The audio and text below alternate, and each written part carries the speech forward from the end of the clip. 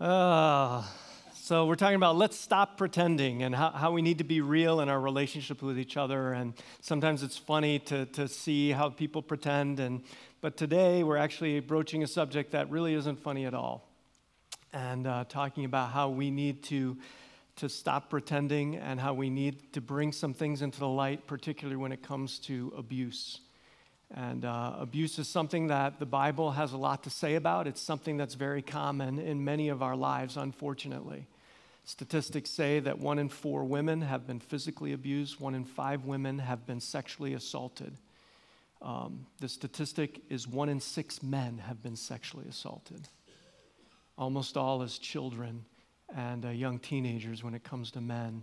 This is a real problem. Dozens of you here today have been abused. And the truth is, in a group this size and with people watching online and in Hancock, I also know that there's a lot of people here today, and you are the abuser. And nobody knows except maybe the one you're abusing, and you think it's all, and and maybe you don't even see it yourself.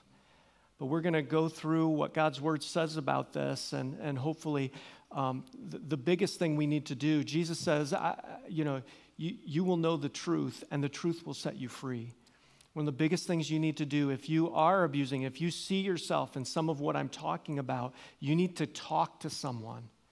And you need to let it get into the light of day and have other people get eyes on it and to have accountability and to change. And if you are being abused, it's the same thing. You need someone to talk to, someone who you can trust, who will help you out of this situation. It's super important. Here's what Jesus says in Luke chapter 4. It says, when he came to the village of Nazareth, this is his hometown, his boyhood home, he went as usual to the synagogue on the Sabbath and stood to read the scriptures. And the scroll of Isaiah the prophet was handed to him. And he unrolled the scroll and found the place where this was written.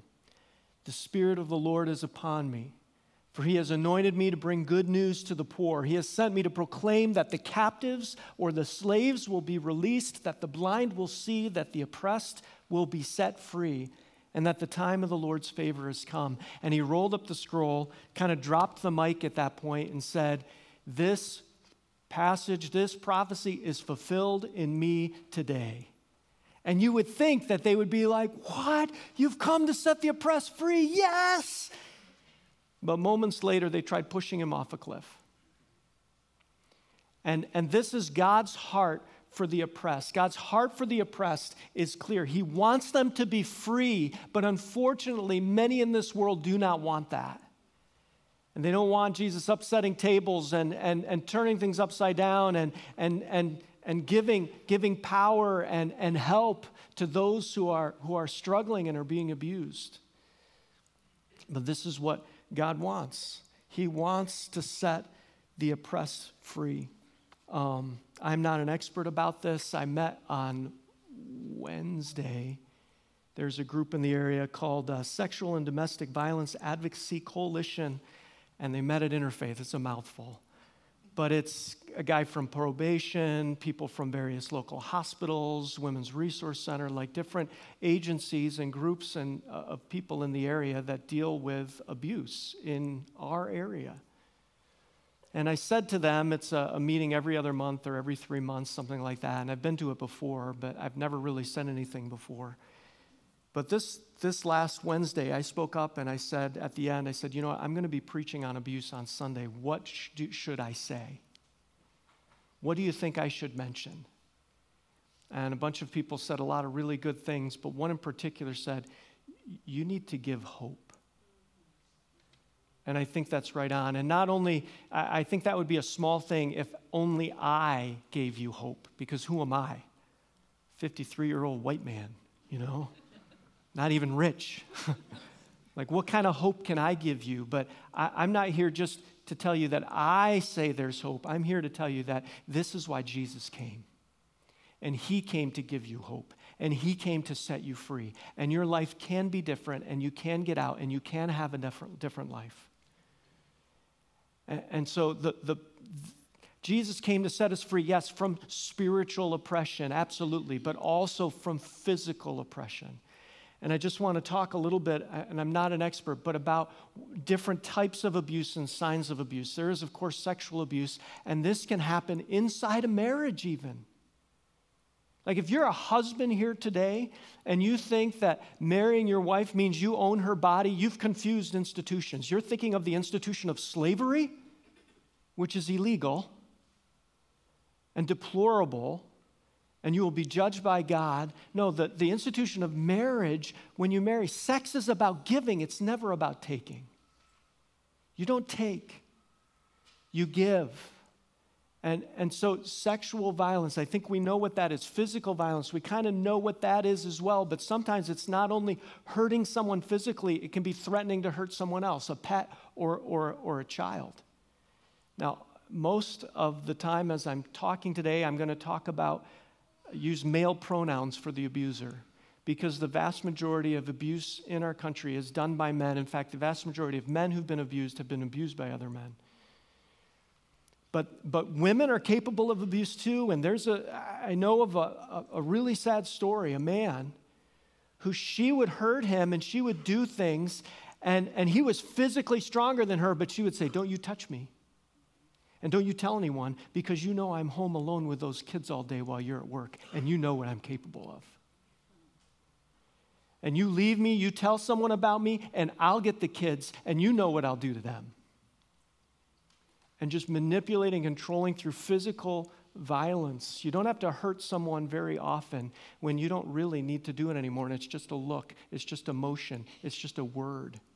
And you can control someone. This is what abuse is. Abuse is about control. I'm willing to hurt someone to get what I want. So two people arguing with each other and cussing at each other, that's not necessarily abuse. There's this power differential in abuse where I am forcing my will upon someone else to get what I want. Treat someone like an object to control and use rather than a person to love and value. And so there's physical sin, there's psychological abuse. This is harder to put. We know what the other things are. We can say, look, there's marks, there's scars, but with this, it's harder. But it's worse. Had a man recently talk about his abuse, and he's like, look, it's healed, but I can't get it out of my head. Psychological abuse. Here's some techniques that are often used. And again, if you see these things in a relationship you have, you need to talk to someone. If you're dating and you see these things, you need to run, okay? Like, just get away, right? It's control through fear, intimidation, displaying weapons, threats to you or even to themselves. If your boyfriend or girlfriend says, "If you leave me, I'll kill myself," you better leave. All right, because they're trying to control and manipulate you, and you need to try to get them help. But more than anything, you need to get away from that, because that is a sign of a controlling, abusive person. All right, if you tell someone, "I'll kill myself." All right, if you're married and that's going on, again, this is something this is beyond just two people working it out. Like, God has given us the body of Christ. God has given us other people, even authorities in our community, to help with things that you can't solve everything on your own. Right? Jesus is the answer to everyone's problem. You are not Jesus. You can't fix everybody. Okay, and if someone is threatening and trying to manipulate and control you by threatening suicide even for themselves, control through isolation from family, friends, school, and work. And so if someone's, if your husband wants to see the receipts from the store and the gas station so he can clock the time and make sure that there aren't any gaps in time where you might have been somewhere else, that is a controlling, abusive attitude in person. Okay, and I bet there's other things going on. All right, if he says, "You can't talk to your mother, leave and cleave. You need to leave your father and mother and be united and be one flesh." Okay, that's not about conversations. That's about authority. Okay, nobody wants their father-in-law or mother-in-law calling the shots in their marriage. No, you need to talk to each other and work things out together. And if your husband says, "You can't talk to her because she's divorced, I don't want you getting any ideas." What? You're a control freak. Stop it. Here's a verse, and I've only used this once before. Hebrews 13, verse 17. And here's what it says. Obey your spiritual leaders and do what they say. And some of you here, you're new, I'm not your spiritual leader, but many of you say, yeah, Pastor Bob's my pastor. This is my church. Obey your spiritual leaders and do what they say. Their work is to watch over your souls, and they're accountable to God.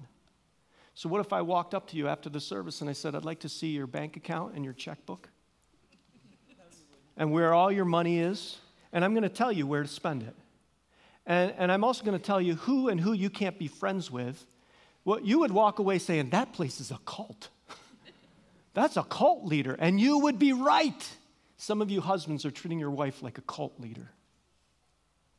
This whole, wives, submit to your husbands as unto the Lord. Is that saying that husbands should make their wives submit? No. Who is this written to? Is this saying, spiritual leaders, you need to make your people do what you say? No. It's an invitation to follow. And you think about God and how he treats us. God's not up there and you step out of line and boom. No, unfortunately, he lets us do whatever we want and wind up in all sorts of trouble and difficulty. He doesn't force us to follow him. And you husbands, your job is to love your wife, not make her submit. Quit doing a woman's job, you masculine men. Do the man's job, love. Not make submit. There's nowhere in the Bible about that. Again, it's like taking and giving. The Bible is an invitation to give, not an invitation to take. And so we need the psychological abuse, economic abuse. This is where, again, taking all the money away. Well, she's bad with money. He's bad with money. He has bad friends. And I'm not talking about I'm going to hang out with the buds I used to, do drugs with. See you later. Okay, obviously that's a problem. I'm talking about control and thinking you know better and you can and not letting the other person make decisions with you and have input. Economic, where you give them maybe a little allowance, right? And you control everything. Emotional. Humiliating someone, maybe, threatening or making them look terrible or trying to turn their kids against them or all sorts of common tactics. Minimize, deny, and blame. Minimize. Oh, it didn't hurt that bad. I barely touched you. It was nothing. You're such a baby, right? Minimizing abuse and then denying it. That never happened. I never said that. I never did that. Sometimes abusers are so good at denying that the person abused thinks they're going crazy. Like, did that not happen? Maybe it didn't happen. Oh, you were dreaming. Was that a dream? I deny and then blame. That's a big one. Blaming someone else for what he or she did. And saying, you know how hard it's been at work and how miserable my boss has been to me. It's so much pressure and that's why I did it. It was my boss's fault. Or you know what I'm like when things are tight financially and it's the money's fault. Or you know what it's like when the kids get crazy and all that. It's the kids' fault. Or most of all, it's your fault. Well, I wouldn't have to shout if you would have done what I said the first time. And I never would have done that if you hadn't made me angry. That's a really big one. You make me angry. No one can make you angry. And here's what Jesus says about blaming others. The abuse is not your fault. He says, and then he added, Jesus says, it is what comes from inside that defiles you. From within, out of a person's heart, come evil thoughts. Sexual immorality, theft, murder. It is not something like you can't. This is actually freeing. To know that you can't make me do anything. It's not my parents' fault. My parents are not controlling me from the grave to make me do actions that are bad. It's me. I have control over me. And I don't have control over you. but I can control me. And he's saying it's what comes from the inside that defiles you. And he lists all these things: adultery, greed, wickedness, deceit, lustful desires, envy, slander, pride, and foolishness. All these vile things come from within. They are what defiles you. So he's saying, the abuse is not your fault, and don't blame others for what you do. It's not your boss's fault. It's not your spouse's fault. It's not your parents' fault. It's not the economy's fault. Whatever. It's you are responsible for what you do. And then the opposite is really true also. Don't blame yourself for what others do. Well, I kind of mouthed off to him, and all right, but that does not justify what he did back. Right? Don't blame yourself for what others do. 4 biblical requirements. I want to try to move along quickly through this. For those with power. In other words, this is how to not be an abuser. And we're going to pick a story that might be a little controversial, but I think it's there. And it's definitely there in certain aspects, and in other aspects it might also be there. But how not to be an abuser. And it's a story of a national hero. This is why it's one of the most heartbreaking stories in all of the Bible, because this is a guy, this story is about, who is wonderful. He's this great man who winds up using his power to abuse others. And it's a story about David, one of Israel's greatest heroes. There's Moses, there's Abraham, there's David. In the spring of the year, when kings normally go out to war, David sent Joab, the commander of his army, and the Israelite army to fight the Ammonites. And they destroyed the Ammonite army and laid siege to the city of Rabbah. However, David stayed behind in Jerusalem. As I read this story, and you can read it on your own, and because I won't have time for the whole chapter, but there's a word that pops up more than any other, and it's a little word that you'd miss. It's the word sent, and it means ordered. And what you see, I think this is a clue that this is not a story about sexual temptation as much as it is a story about power. And at this point, David is not the little teenager who killed Goliath, the giant, and was this national hero. He's not even running from Saul and hiding in caves. He's been king for 20 years. He was crowned king of Judah at age 30. At age 37, he reunited all of Israel and became king over the entire nation. And he is now 50 years old and has ruled the entire nation for 13 years. And he's gotten pretty comfortable wielding power and ordering people around. First thing we need to understand, if you've been given power and authority, we need to use that power to serve others, not to make them our servants. Jesus said the Son of Man did not come to be served, but to serve and to give his life as a ransom for many. Jesus came and he could have said, you know what, guys, wash my feet. I'm the King of Kings and Lord of Lords. And you know what, they would have washed his feet. Maybe grumbling, but they would have done it. And when he came, he could have been like, you guys all need to feed me.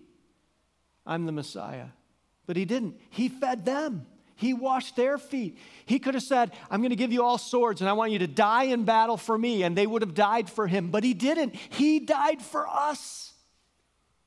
And he showed us what real leadership is as men. How do we lead? We lead by serving. And if you've ever had a really good boss, or in the military, a really good commander over you, if you've ever had someone lead really well above you, you know this is true because they show up for work earlier, they stay later, they take all the blame, they dish out all the credit to others. They are the servant. That's what great leadership looks like. And David here is not doing that. He's ordering people around. Late one afternoon, after his midday rest, and whoever wrote this, I think he's just quietly dropping some clues. So David's men are out in battle, risking their lives, fighting for him, fighting for the country. And what's David doing? Taking naps. He's not serving. He's being served. He's enjoying. Maybe he's saying, you know what, I deserve it. After, over a decade, 2 decades of fighting Israel's battles, of risking my life, of sacrificing for others, now it's me time. After his midday rest, David got out of bed and was walking on the roof of his palace, and as he looked out over the city, he noticed a woman of unusual beauty taking a bath. She was taking a bath on her roof. And now some of you are like, all right, she's sketchy. What's a woman doing, on her roof? Sponging off, Like, who does that? Like, this woman is like, she's asking for trouble, and that is totally not true. In this day and age, it was very common. In fact, most people had their bath on their roof for a couple reasons. One, Deuteronomy 22:8, they all had flat roofs. They didn't have like pointed roofs like ours. They're made out of stone, very dry climate. And Deuteronomy 22:8 says you need to build walls around the outside of your roof because people would often go up there, get out of the heat of the house and be outside. And yet those walls would prevent people from falling off. That was why he wrote that. But it also gave you a degree of privacy. And if you had a bath, would you want your bath and the water inside where it could get damp and moldy and humidity? Or would you want your bath water on your roof where your extra room is there, where it can be warmed by the sun and you could actually take a warm bath? And the only problem is everybody's homes were about the same height except for the palace. And so, and in fact, we'll see later that she was actually, this was a ceremonial act of worship. Because I'll show you where it talks about that. But he sent someone to find out who she was, and she was told, she is Bathsheba, the daughter of Eliam and the wife of Uriah the Hittite. Whoever David's sending, whoever's messenger is here, is trying to stop. They know what David's thinking. And they're like, no, David. Who is it? They don't just say, oh, Bathsheba, a beautiful neighbor. No, they're like, this is Bathsheba, the daughter of Eliam. Eliam was Ahithophel's son. Ahithophel was David's closest and best advisor. David, this is your best advisor's granddaughter. And then the wife of Uriah the Hittite. Who's Uriah? Well, he's in the list of David's mighty men. It was a list of his under 40 most capable warriors, special forces. And if you think about it, who lives next to the palace? But his best warrior and the granddaughter of his advisor. Of course, that's the kind of people who are going to be living next to the palace. And they're warning, this person's warning David, she's out of bounds, dude. But he doesn't care who she is. He just wants to use her. So David sent messengers to get her. Can you imagine? Your husband's gone at war. 2 soldiers in uniform show up at your door. What does that mean? He's dead. What happened? You need to come to the palace right away. Oh, man. What's going on? Sent messengers to get her, and when she came to the palace, he slept with her. She had just completed her purification rites after her menstrual period. So what this is saying is that bath she was taking was a bath commanded by God. All of these rituals and things they needed to do, a lot of them were around cleanliness. It was 7 days after her period. So she takes this bath. It also means that she is at the period where she is most likely to get pregnant. And so while she's obeying God in a ceremonial act of worship, David's doing just the opposite and disobeying God and coveting and desiring her. And then he takes her. We must value others.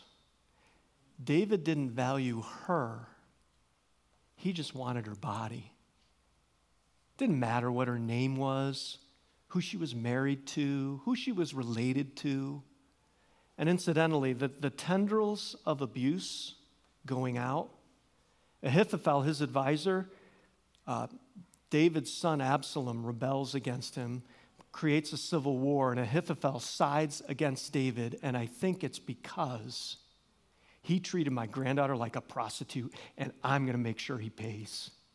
And there's a civil war that erupts because of what David does.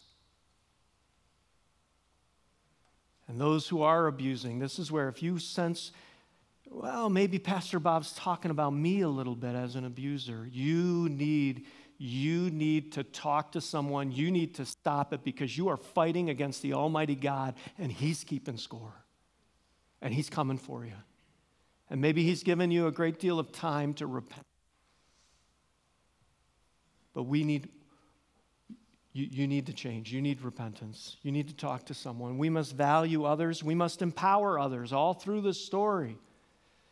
David is not empowering others, he's empowering himself. Look at this. Then David sent word to Joab, send me Uriah the Hittite. So Joab sent him to David. And then David takes Uriah and he says, give me a report on the war.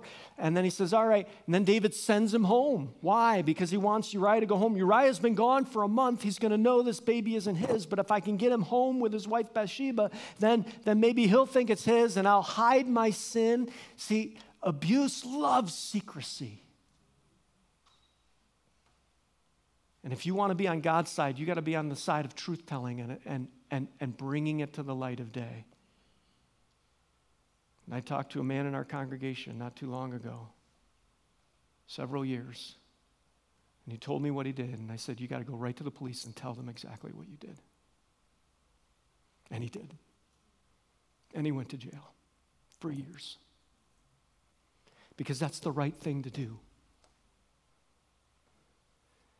And we got to empower others. And so what he does is, Uriah won't go home. So then he gets him drunk. It's another sign of abuse, forcing someone. And I don't know how much he forced him because he was a soldier. So, that might have been easy. But if someone's forcing you to drink, to do drugs, to whatever, that's another sign of abuse. But he forces him to get drunk or gets him drunk. And then he sends him home. And he still won't go home. And then he says he knows Uriah is trustworthy. He knows Uriah has integrity. So he sends him a message for Joab. He says, send this to Joab. And Uriah takes in his own hand the message of his own death warrant. Because David knows he's a good man and he won't look. And Joab puts him in the front of the battle, tells everybody else around him. He must have handpicked that crew. Because some of you have been in the military. You wouldn't obey those orders. Joab was a shrewd man. He was ruthless too. He knew who would obey those orders. And he put those men around Uriah. They fell back in the heat of the battle, and Uriah is killed. And when Uriah's wife heard that her husband was dead, she mourned for him. And when the period of mourning was over, did she call for David? Oh, no. David's calling the shots here. He's still giving orders.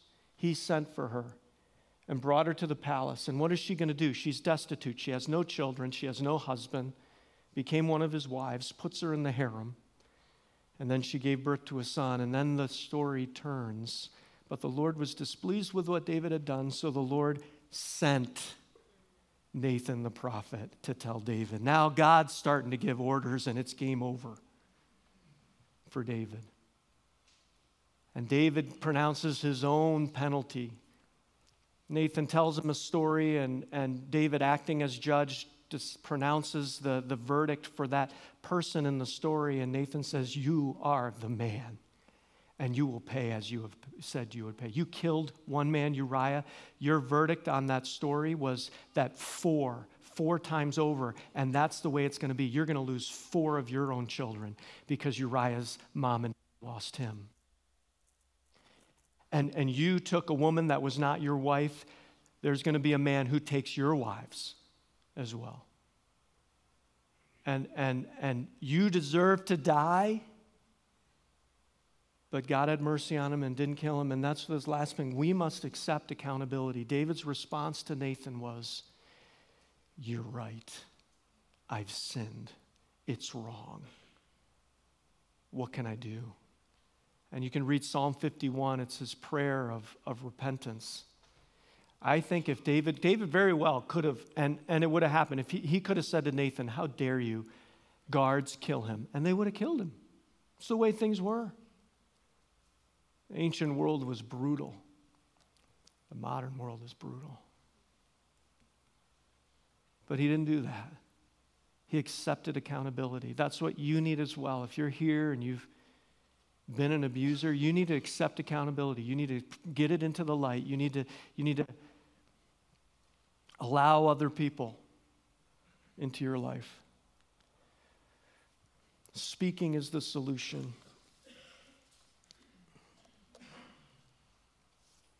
This is a Nobel Prize winner, Peace Prize. Elie Wiesel, was a Holocaust survivor. He said, "I swore never to be silent whenever and wherever human beings endure suffering and humiliation.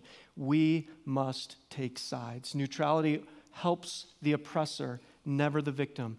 You know, there's situations where we see and we're like, I'm just going to mind my own business, right? I'm just going to be neutral. I don't want to get involved. What you're saying is, I want to help the oppressor. I want to put myself in standing against God and what he is desiring. Never the victim does it help. Silence encourages the tormentor, never the tormented. I was at a counseling conference over a decade ago out in Indiana, and it's a group about this size, a couple hundred people there. And the man speaking up front was talking about, why do bad things happen to good people? It's like the worst question to answer. You know, and I'm like, I'm so glad you're up there and I'm down here, because. And then I really felt that way because I looked, and in the front row was the ugliest man I've ever seen. His face was completely melted off. They did a poor job of reconstructing his nose. His one ear was pretty much just a hole in the head. And his other was obviously not his original ear. And he was right in the front row while this guy's talking. And afterward, I went up to this man and I said, "Hey, I'm Bob. What's your name? Tell me about yourself." And he said, "I was the mayor of my Alaskan village. And I was a successful entrepreneur, and I had money, and I had a couple homes, and I had a plane. And then one day my plane crashed. I was alone. And I was burned over 40% of my body. And I barely made it out alive. I was lucky that there were people around that could come to my aid. I had surgeries for years after that, first to save my life, then to try to reconstruct, my face. And he said, and I lost everything. This was the 1980s. He says, my medical bills were astronomical. Everything was gone. Everything I'd worked so hard for. And I went from being this important man in town, the mayor, to being kind of like a leper. But he said, the thing is, through all that hardship, I found the Lord Jesus Christ as my Savior. And I found acceptance from him. And I found his love. And what I do now is we go out into these little Alaskan villages. He was a Native American. And he says, we go to these Native American villages, and they're very isolated. And we do a VBS. And we do it for 2 weeks. He says, and I went to this one village of 300 people. And they're far from anyone else. You have to fly in to get there. And we did this VBS. They'd never had a VBS. They don't have a church. They don't know anything about Jesus. And we told these kids about Jesus. And he says, and while I was there, I realized that sexual abuse in that community was at 100%. Every single child. Not only that, but every single adult I talked to had been abused, and it had gone on for generations. And he said, and I came and I said, this has got to stop. You can't call the police. We'll be there in 2 to 3 days. You have to deal with this. You know the pain it caused you. You can't let this continue. And I'm telling you, this man who looked like the ugliest man in the room was the most beautiful man in all of that conference and in probably all of that city. It doesn't matter what's done to you. It doesn't matter if your face is melted off and you feel incredibly ugly. You know, after you've been raped, you're just as holy and precious to God as before. Because it's not what you do. I mean, it's not what others do to you that matters. It's what you do, and it's who you are. And you can be different, and your life can be different. Bad things grow in the dark, where no one sees and no one knows. We need to bring it into the light. And let the power of God and let the people of God and let the people God has put in authority to deal with things. We gotta be. And you know what? For many of you, you've not been abused. Praise God. If someone comes to you and says, hey, does your husband ever scream and yell? Or, have you ever, you're a parent or so-and-so or relative ever done this or that? There's two things you don't say is, yeah, all the time, what's the big deal? No. The other thing you don't say is, what? That's awful, that's crazy, right? That might make that person retreat. What you do is you say, why do you ask that? Tell me more. Because many times when you see someone who's being abused, you got to walk with them through it because they might not be ready. They hear one sermon and boom, there we go. I'm going to change my life. I'm going to take this huge risk. I'm going to overcome my fears and I'm going to reach out to someone. Many times it takes little steps of trusting and trusting and trusting until then they're ready to do what needs to be done. And you got to be patient with them and you got to walk with them as they do that. Speak up about what's going on in your life and stand up for others. Let's pray. Heavenly Father, I just thank you. You know what? Thank you, God. Amen. I want to say this before I start praying. All right. We are going to have some people up front. And we're going to have some people in the back with these signs. I will pray for you. We do this every week, all right? So nobody's going to think, oh, that person was abused. Or, oh, I bet that person's an abuser. Okay, we do this every week. People come up for prayer, for anxiety, prayer for cancer of a family member, just different things going on in their lives or in the lives of others. And so I just want to encourage you to come forward. Talk about anything. Or go to the back. There'll be people with these signs as well. Talk about anything, all right? Let's pray. Heavenly Father, I do thank you that you have not left us alone and you've not meant for us to be alone. And God, I just pray that anyone who's listening online or over in Hancock or here in Montrose who feels alone, who feels isolated, that they would reach out to someone today. That you would give them wisdom to know who to talk to, because sometimes you just reach out to the wrong person. God, just help them to reach out to the right person. Lord, help us who are following Jesus. Help us to listen. Help us to rescue. Help us to not be neutral, but to love and to stand up for the oppressed like you do. In Jesus' name, amen. Amen. The difference between the standards of the world and the kingdom of God is that in the standards of the world, you may be defined as an abuser or as someone who has been abused, and that defines who you are. But in the kingdom of God, He has the power. He not only sends out for your protection and your redemption, but your identity. You don't have to live from that anymore. The difference between somebody who is an abuser